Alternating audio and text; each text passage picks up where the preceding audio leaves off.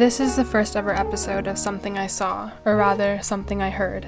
You'll be listening to my siblings Morgan and Celsius talk with me in a way we hope is even remotely decipherable. Here's to stories in language and writing, and the story of ourselves. And here's to not litigating our souls. I wanna talk about Dunbar's number, because I think that's really interesting. Mm-hmm. So I just looked it up. Dunbar's number is 150. 150. So Roman legions. Morgan, can you talk about that? Dunbar's number and like what that means to you? It really makes sense because we don't really have capacity to sustain true intimacy and true understanding further than that. Like, especially for like an inner circle, like you will burn out. Like, and there's a bunch of like systems in our world today that push you to burn out and push you to connect and try to build intimacy in ways that aren't natural and ways that aren't synchronous. It's kind of become like commodified. It's become a game. Yeah. Exactly. I think the key thing to think about is we now, this has always been going on. Clout has always been a word. It's nothing new. Yeah. But now we have a numerical statistic for it. Yeah.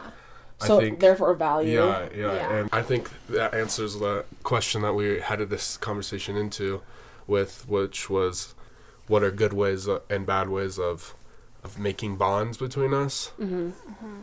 To me, like, we've hijacked it. We've replaced being witnessed as intimacy. Yeah. So, like, being witnessed as a vulnerable connection and vulnerable exactly. Right. And, like, even just, like, the verbiage of a close friends list or like being able to be private or public, those things are like give us this false sense of like control over how we are witnessed and but mainly it's just like how we perform for a false like vulnerability and intimacy. What about the people that they don't realize they're caught up in the rat race for it? Like they're performing just as much. Like, is it just to scale up, or is it a whole different type of like reaction to not fucking knowing what's going on? In order for it to work, we have to participate in it. Yeah. In order for a common language to be formed in a community, we have to participate in it. Like the example of Reddit upvoting or downvoting something. Mm-hmm. You're promoting a certain thing and pushing everything else to the bottom. Because that's what you want people to see. This is just a system for it. Yeah. Right. So then because of those those systems of upvoting, downvoting, liking, not liking, there becomes meaning with those things. By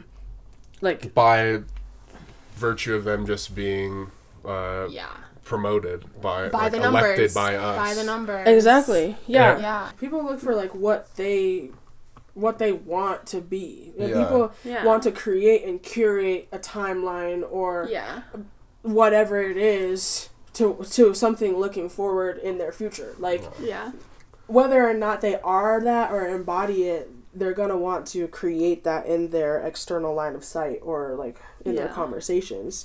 Because that's just like how we are. We're like always reflected in everything around us. Yeah. But I think there becomes like there's like a disenfranchisement from self when there's always that external validation of a future self, right? And you're not time bound to yourself, to externalizing yourself.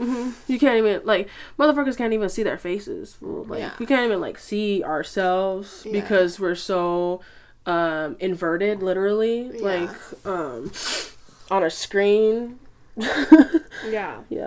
It's like kind of creating the stories of ourselves. And whether we can actually see that and the outside forces that prevent us from doing that.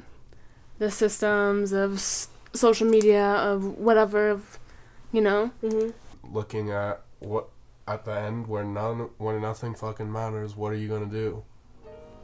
What are you gonna be? Okay, thank you guys. Thank you.